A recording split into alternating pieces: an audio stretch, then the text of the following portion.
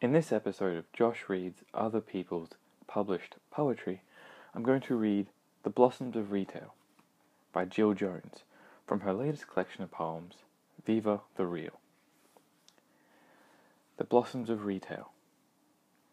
We become our shopping something that's not quite feeling, a semi-emotion as if underwater or near tears, unable to breathe or drown. Are we living in the present tense, or another kind of mood? Where are the horses, the planes? All is now the ting machine, like hearts and minds living diffidently with eyes closed. Tiredness streams in the supermarket's eyes, all of this heaviness on shelves, shrink-wrap cackling. There are dry leaves everywhere, bursting in the doors, over the white floor, perpetual death and life entwined like insect swarms, webs, cords.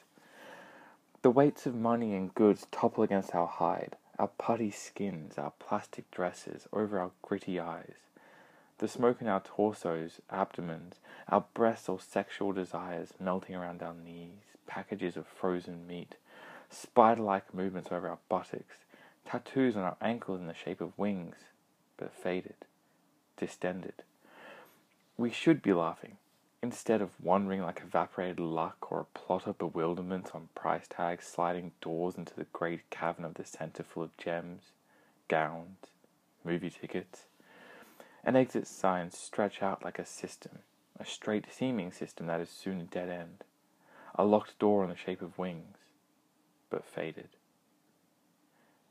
Thank you for listening. And on to the commentary for The Blossoms of Retail.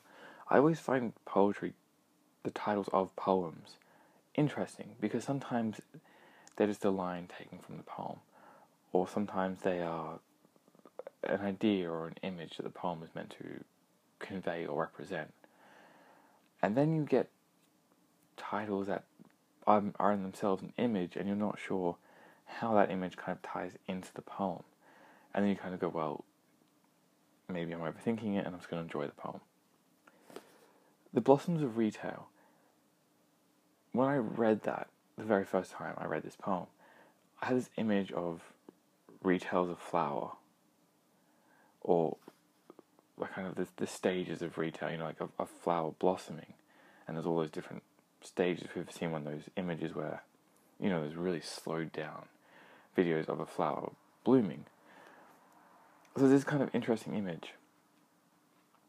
And then you read the poem itself, and you can kind of read it, you can read it in many different ways. I think it's one of the good things about a lot of the stories in Jill Jones's book, Viva the Real. But you can read this poem in different ways, and one of the ways I feel like you could read it is that the blossoms of retail, and this is kind of the end of the blossoming. It's blossomed, it's dying. And that's kind of reinforced in the fourth stanza where it says, there are dry leaves everywhere, bursting in the doors, over the white floor, perpetual death and life entwined like insect swarms, webs, cords. So the kind of idea of fading and death. But then there's a repetition in the third last and last stanza where they both end. The last line-ish of the third last stanza is, the smoke in our torsos, abdomens, our breasts or sexual desires melting around our knees, packages of frozen meat, spider-like movements over our buttocks, tattoos on our ankles in the shape of wings, but faded, distended. And then the last line, which is sort of the whole stanza, the last stanza, is an exit sign stretch out like a system, a straight-seeming system that is soon a dead end. A locked door in the shape of wings, but faded. And so that kind of repetition of but faded at the end, and that kind of sense of bewilderment that is mentioned in the second last stanza, you get the sense that this is the end of the blossom, that the flower is dying, it's, the petals are falling off, and people are sort of seeing that, what once was a beautiful flower is now just dry leaves bursting in the doors over the white floor, sort of the end. But then you could probably read this poem another way. It also, for whatever reason, when I was reading it before I recorded it, Remind me of like Dawn of the Dead, the kind of Romero Dawn of the Dead, when they always go to shopping centres and always kind of, empty except for those few stray zombies conveniently placed in change rooms for the main for someone in the main group to die before they make the inevitable attempt to flee the shopping centre.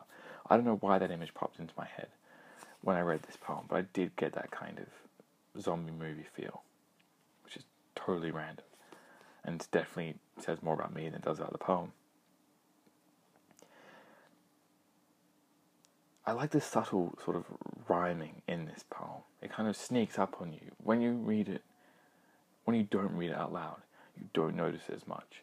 But then again, like most of the poems on this podcast I read, you notice the poetry because you hear it when you read it out loud, and you don't, obviously when you're reading it in your head, you don't get that same effect. And I think it was Basil Bunting who said that poetry is meant to be read aloud. Like, if it doesn't sound like poetry, is it really poetry? And I, for the most part, agree with Mr. Bunting. I mean, he was a very good poet. And Jill Jones in this particular piece, and the 3/4 of the book I've read so far, does a very good job of that kind of. It's not annoyingly rhyme. It's not annoying rhyme where it's just so kind of tum that you kind of gets in the way of the story. It's just a kind of nice subtle rhythm and rhyme that moves the story along, that reminds you are reading a poem and not some broken line prose someone's passing off as poetry because they can't be bothered putting a bit of effort into it.